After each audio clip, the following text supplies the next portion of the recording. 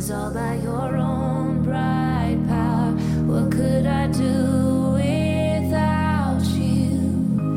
Without your loving arms, holding my heart from harm. Well, hello, welcome. I'm Rachel Amonday. Thank you for being here, listening to the Spiritual Exercises podcast. We are in our Proofs series. As I have explained in the last podcast, proof really is that you are 100% assured, proven without a doubt, right? There is no more questioning at hand. That's not exactly what we're doing here. What we're doing is giving you the evidences that we have in archaeology and history that show you the likelihood of the biblical stories being accurate and true. The first two in my proof series that I've done so far, the discoveries I discussed were absolutely really good evidence, like solid as a rock, and gonna be really hard at this point, for them to come up with other stories around these particular evidences.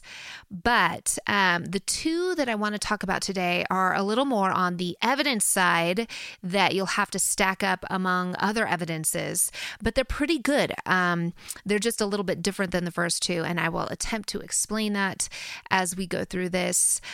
I just want to remind you all today, as we go out into the world and we share all the new information that we're receiving, all the new information the Lord is giving us, including all these newer archaeological finds that I keep getting to discuss here. I just want to remind you that, God wants us to be merciful and kind and gracious with those that we encounter and that we talk to, because He is merciful and kind and gracious with us. And so tell the truth, but tell it in love. Share with those who are going to receive it. Be careful not to get yourself in unhealthy debates with other believers that aren't going to go anywhere. We know that the Bible warns against this. I'm consistently reminded that Yeshua prayed that His people would be one, that they would be unified. And I do believe that we encounter churches and groups of people who say they're Christians, but hey, they don't worship the same God that I worship. And so we aren't really in the same church. I believe that happens. And it's happened to me enough that I understand that perspective. But when you're among your brothers and sisters in Christ, be careful to be pursuing unity, because it's what Christ prayed for us. And that with all the division and divisiveness that we already have going on in the world, don't you think Satan was so good, right, at weaving in a couple of lies to assure that the ministry of Christ would be completely watered down. And by a couple thousand years later, we preach a God oftentimes that I actually don't find in the Bible now when I go read it. We preach a God that more resembles Zeus. He is awful and mean and harsh and judgmental, and He's up there waiting to crush you, and He creates some people for destruction, and we just have to deal with His awfulness. Okay, that God gets preached. And then there's another God that gets preached, that there's a God up there. He doesn't care. Everything is about love, and love isn't defined anymore because the laws were nailed to the cross. And is this God just love? If it's about love, then He loves it. And okay, neither of those two gods are the God of the Bible. And so when you encounter these philosophies and these teachings, you have to be a little careful, a little wary. That's not who God is. So, but as you're having these discussions and debates, better to find first a place where you agree, and then gauge whether the person is actually open for a real discussion, or if they just want to fight you, because that happens too, or if it's just going to end up causing division. It might not be worth it. It might be. I don't think Yeshua wants us to be afraid of division. He said He came to divide. He came to separate, parent from child, and separate, husband from wife. His message is divisive. But in the very end, among the brethren, right, among those who are family, we should try to find unity. So as we go out and share all of this amazing wisdom that God is pouring out on his people right now, just make sure that you're doing it from the heart of love, because everything God did was about how much he loved us.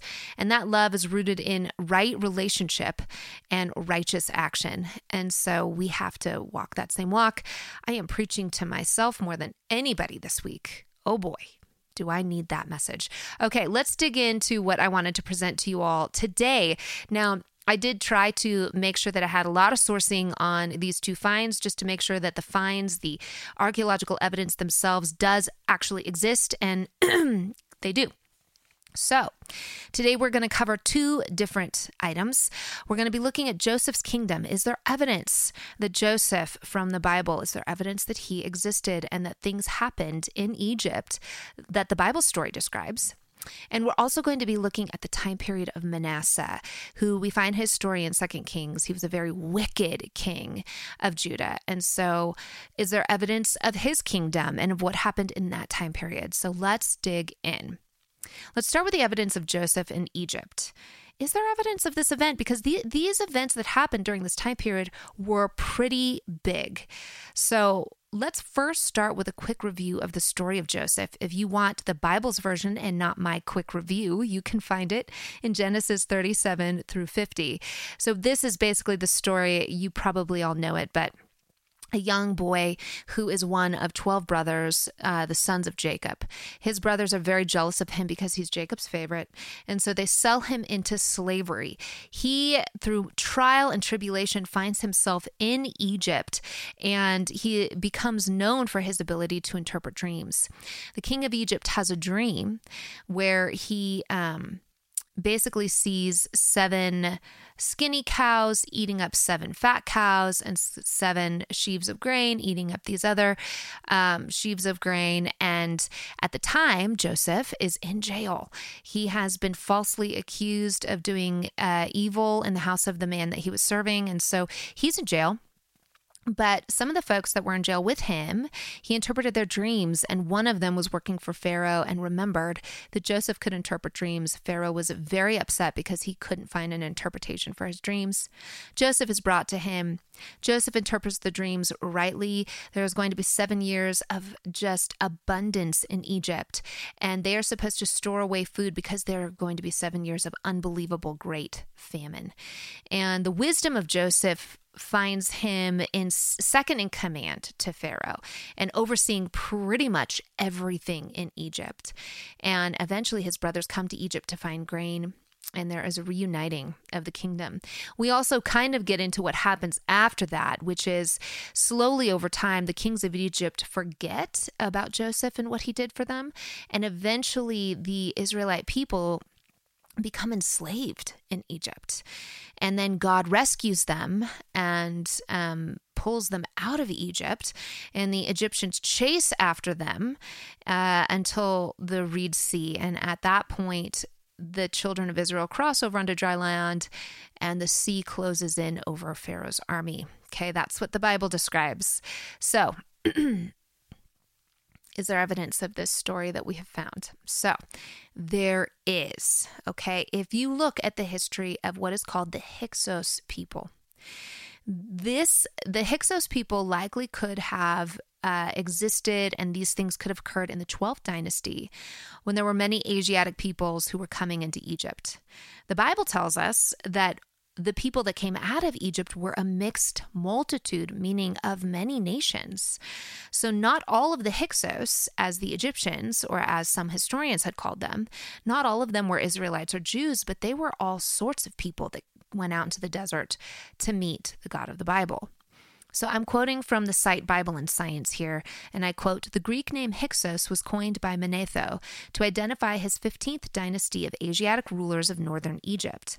The word comes from the Egyptian, and it says HK3W, H3SWT.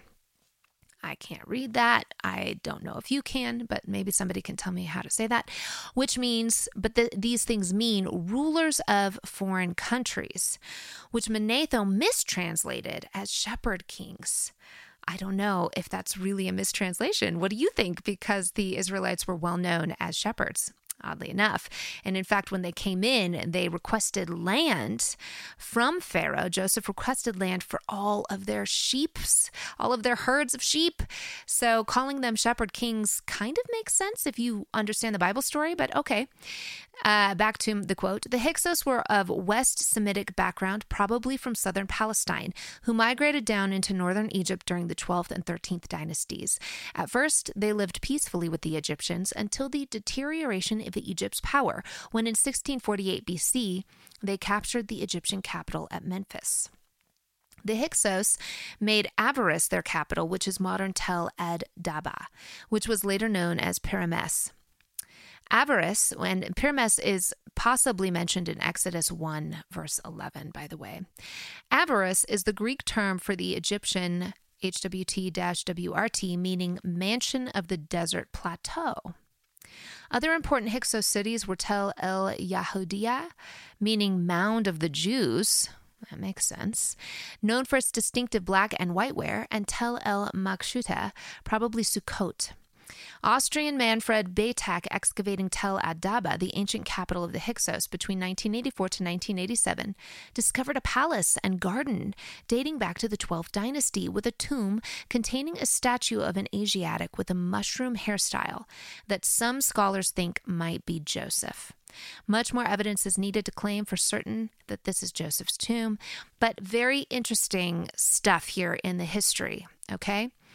Now, there's a 1975 study by Barbara Bell that reveals that during the 12th dynasty, the Nile River rose and fell very sharply and could have very easily caused a great famine. There's also this thing called the tradition of the 7 lean years in Egypt. It was written during the Ptolemaic period about the reign of Djoser, and it states this: "To let thee know I was in distress on the great throne, and those who are in the palace were in heart's affliction from a very great evil, since the Nile had not come in my time for a space of 7 years. Grain was scant, fruits were dried up, and everything which they eat was short. Every man robbed his companion." The story of 2 brothers is an Egyptian text that dates to about 1225 BC that is very similar to the story of Joseph. This tale tells how a young man was falsely accused of a proposal of adultery by the wife of his older brother, and after he had rejected her advances. In the 12th dynasty Egyptian tomb of Khnum Hotep at Beni Hassan is pictured a caravan of 37 Asiatics, which would have been the Hyksos, arriving in Egypt trading black eye paint from the land of Shutu. The leader is named Ibsha and bears the title ruler of foreign lands, from which the name Hyksos is derived. The land of Shutu is probably an ancient term for Gilead, which we are, Gilead is the term we're more aware of. The Ishmaelites who took Joseph down to Egypt came from Gilead through Dothan. That's found in Genesis 37:25. In the book of Sothis, which Syncellus believed was the genuine Manasseh, it gives the specific time when Joseph rose to power under Hyksos king Apophis, who ruled 61 years. It says, "Some say that this king was at first called Pharaoh, and that in the 4th year of his kingship, Joseph came as a slave into Egypt. He appointed Joseph lord of Egypt and all his kingdom in the 17th year of his rule, having learned from him the interpretation of dreams, and having thus proved his divine wisdom." Halpern has concluded overall the Joseph story is a reinterpretation of the Hyksos period from an Israelite perspective. Okay, that's all really fascinating, right? You have these links. They're not 100%. We can't call them total proof, but we can definitely say there's evidence that things were happening in this time frame that really match the story of Joseph in the Bible. And let's go back to this 7-year tradition of the lean years. It comes from a stela from Cairo, Egypt. This is the story of the 7-year famine. Now, in that story, the characters are a little bit different from the biblical tale, and they include talking about Imhotep, King Djoser, and Egyptian gods. So, which is not surprising. Number one, we have to remember that the way that ancient cultures wrote about their own peoples, their own kings, everything was about their king, their king's glory, on and on and on. By the time that this stela was written, the Hyksos people probably weren't favorable in the eyes of whoever the writer was. And so we have a tale that's very similar to the tale of Joseph, but the characters are a little bit different. I also think, guys, in these ancient time periods, there's so much, it just makes sense to me that stories would have been intermixed. So if you heard the story of Joseph over time, right, the story would change sometimes as things were passed down in these different people groups, especially given the types of cultures they were. Now, in Judaism, Jews, they were so careful to pass things down very specifically and very much the same. They were all about complete memorization. They still are to this day. I mean, in yeshiva school, I can't believe how much Bible gets memorized by these students, and they want word for word memorization. They don't want you changing the story or changing the words. And possibly this is learned over time because other people groups in other places did change the stories, did change the words, did change the meaning. We do have changed history because of that. I mean, it sounds like journalism in modern day America, doesn't it? we go back and we make history fit what our leaders wanted to say. But the truth is that it probably was likely this has always been happening.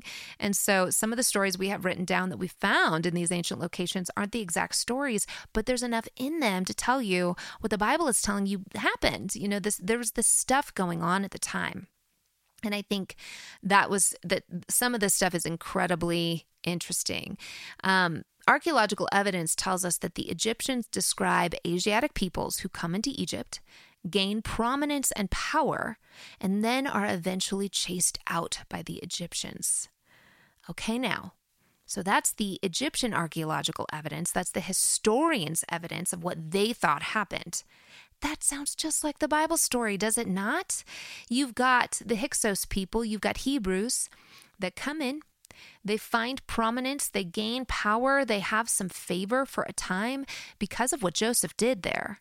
But then over time, public opinion turns, and eventually as they're leaving Egypt, Pharaoh literally does chase after them. Chasing them out of Egypt is kind of a phrase that the Egyptians could take on, and you see that view in the Bible. Don't you think that's what they thought was maybe happening? I mean, think about this. The Hebrew God had just killed all their firstborns. Do you think they wanted these people around? They were probably thrilled to have them leave. They were probably chasing them out of the city. I mean, they were probably done. And so this sounds a lot like the Bible story, and that's what we're finding in the archaeological evidence. So that is fascinating. Now, let's move on to a temple and storehouses and lots of buildings that were possibly built during the time of King Manasseh. Now, we're going to tell the story first. We're going to go to 2 Kings 19 through 21. I will give a recap of Hezekiah. So Hezekiah is the king in 2 Kings chapter 19. And you have the threat of the Assyrians coming against Judah. And so Hezekiah goes to the Lord, and he's so worried about this. And he's tearing his clothes and going before God. And the Assyrian king is literally mocking them, mocking their God. I mean, it's kind of incredible what this king says to the nation. But God delivers Judah and delivers Hezekiah and goes and destroys the armies of the Assyrians. Okay, so there was an Assyrian siege. There was an attempt to take over the city, but it failed. And so then after Hezekiah, you get Hezekiah's son, Manasseh. Okay. Now, I'm going to read this to you because this can tell you a little bit about the archaeological finds that they see today. So Manasseh was 12 years old when he became king, and he reigned in Jerusalem 55 years. His mother's name was Hephzibah. He did evil in the eyes of the Lord, following the detestable practices of the nations the Lord had driven out before the Israelites. He rebuilt the high places his father Hezekiah had destroyed. He also erected altars to Baal and made an Asherah pole, as Ahab, king of Israel, had done. He bowed down to all the starry hosts and worshipped them. He built altars in the temple of the Lord, of which the Lord had said, "In Jerusalem I will put my name." In the two courts of the temple of the Lord, he built altars to all the starry hosts. He sacrificed his own son in the fire, practiced divination, sought omens, and consulted mediums and spiritists. He did much evil in the eyes of the Lord, arousing his anger. He took the carved Asherah pole he had made and put it in the temple, of which the Lord had said to David and to his son Solomon, "In this temple and in Jerusalem, which I have chosen out of all the tribes of Israel, I will put my name forever. I will not again make the feet of the Israelites wander from the land I gave their ancestors, if only they will be careful to do everything I commanded them, and will keep the whole law that my servant Moses gave them." But the people did not listen. Manasseh led them astray, so that they did more evil than the nations the Lord had destroyed before the Israelites. So, it goes on to discuss that God is angry with what Manasseh is doing, that Manasseh was just shed so much innocent blood and caused Judah to commit so much sin. And so that is the biblical story of Manasseh. Now, what did they find? Well, according to the Times of Israel, I quote, archaeologists have uncovered majestic column heads from a First Temple era palace at Jerusalem's Armon HaNatziv promenade, with the remnants of the ancient building going on public display for the first time on Thursday. Now, I can't recall when this article was written, and I didn't write it down, but I think this was discovered in the last number of years. The owner of the lavish Jerusalem mansion, which would have enjoyed a monumental view of the old city and the temple, remains a mystery. But archaeologists were able to date the finds back to the era of the Judean kings due to the Proto-Aeolic features of the soft limestone architecture. So we are in the time period of Manasseh here. The column heads at this site perfectly match the current 5-shekel coin design in Israel. This is clearly an Israeli design, and it's an old one. The findings are lavish and rich and from the First Temple time period, okay? So experts believe that the residence was built between the reigns of King Hezekiah and Josiah. This is Manasseh. The reason is that the findings are outside the walled city of David, which meant the Israeli builders were confident of building and their location. This was likely after the Assyrian siege, given the time frame after 701 BCE. So there's all of this new building that took place at this time period outside of the walls of the city of David. Previously, I think they probably would not have been confident enough to build outside of that. But the Assyrians were pretty decimated by the Lord. I think the Bible says that it was like 180,000 of them that he destroyed, or I could be wrong. You guys better go look 2 Kings 19 and 20 up for me again. But he decimated the Assyrian army. And so the Assyrians were no longer a threat. And so they might have felt more confident to build outside of the city. And there was a lot of wealth at this time, obviously, because there's a lot of wealthy buildings and homes that were found in these areas. Also found near the site in 2020 were figurines and carvings of women's heads and icons relating to pagan god worship. So, and the Bible tells us that Manasseh did this, that Hezekiah was righteous and had followed God at the very end there, but that Manasseh turned people away from the Lord and brought in pagan god worship. And so the date of these materials goes right back to that time period, to the time of the King Manasseh.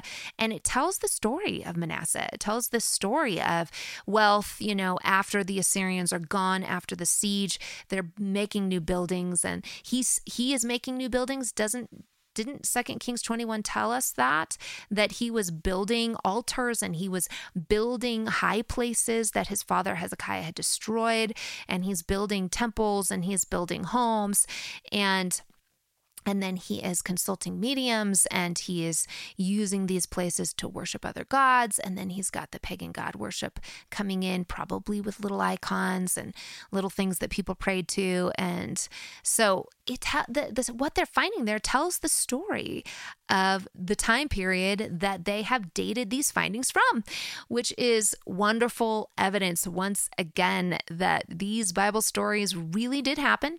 They really did happen in the locations that they said they happened. They really did happen in the time periods they said they happened. And we have archaeological evidence that is showing that. So I hope that those two were interesting for you today. I wanted to do more. I didn't have time to do more. I will hopefully get to do a lot more this next week, a lot more study. If you're interested, be looking forward to the next Bible study in which I am going to read from my book, from the chapter about writing Paul. I feel really called to go back and help you all, those who haven't read my book yet, those who are new to this podcast. I want you to understand why I have the view that I have of Scripture. I want to give you the evidence of that view. I want you to have better tools to analyze what you think about these things. But I want you to understand when I say things like a lot of our modern Christianity and Catholicism, it completely comes from paganism, or it comes from something called Marcionism. Marcion obsessed over Paul, and now we do the same, and we find ourselves in lots of troubling territory biblically when we do that. I want you to understand why. Does the Bible really show that? Does the Bible say that? And I want you to see what Paul might have actually been trying to teach, and hammer out some of the poor doctrines that we have about Paul, because Paul was a brilliant, godly, unbelievable testimony to Yahweh, to Yeshua, to our Lord and Savior. But we, I think, have mistreated and misused and abused what he wrote. And so I'm going to be hammering that out here this next Monday or Tuesday, and I hope you join me. If you like these podcasts, would you share them with somebody? And if you want more, you might want to upgrade your subscription to a paid subscription. $5 a month will get you all the extra content that I create and will help me continue to be able to do this. So thank you for joining me here today. Till next time.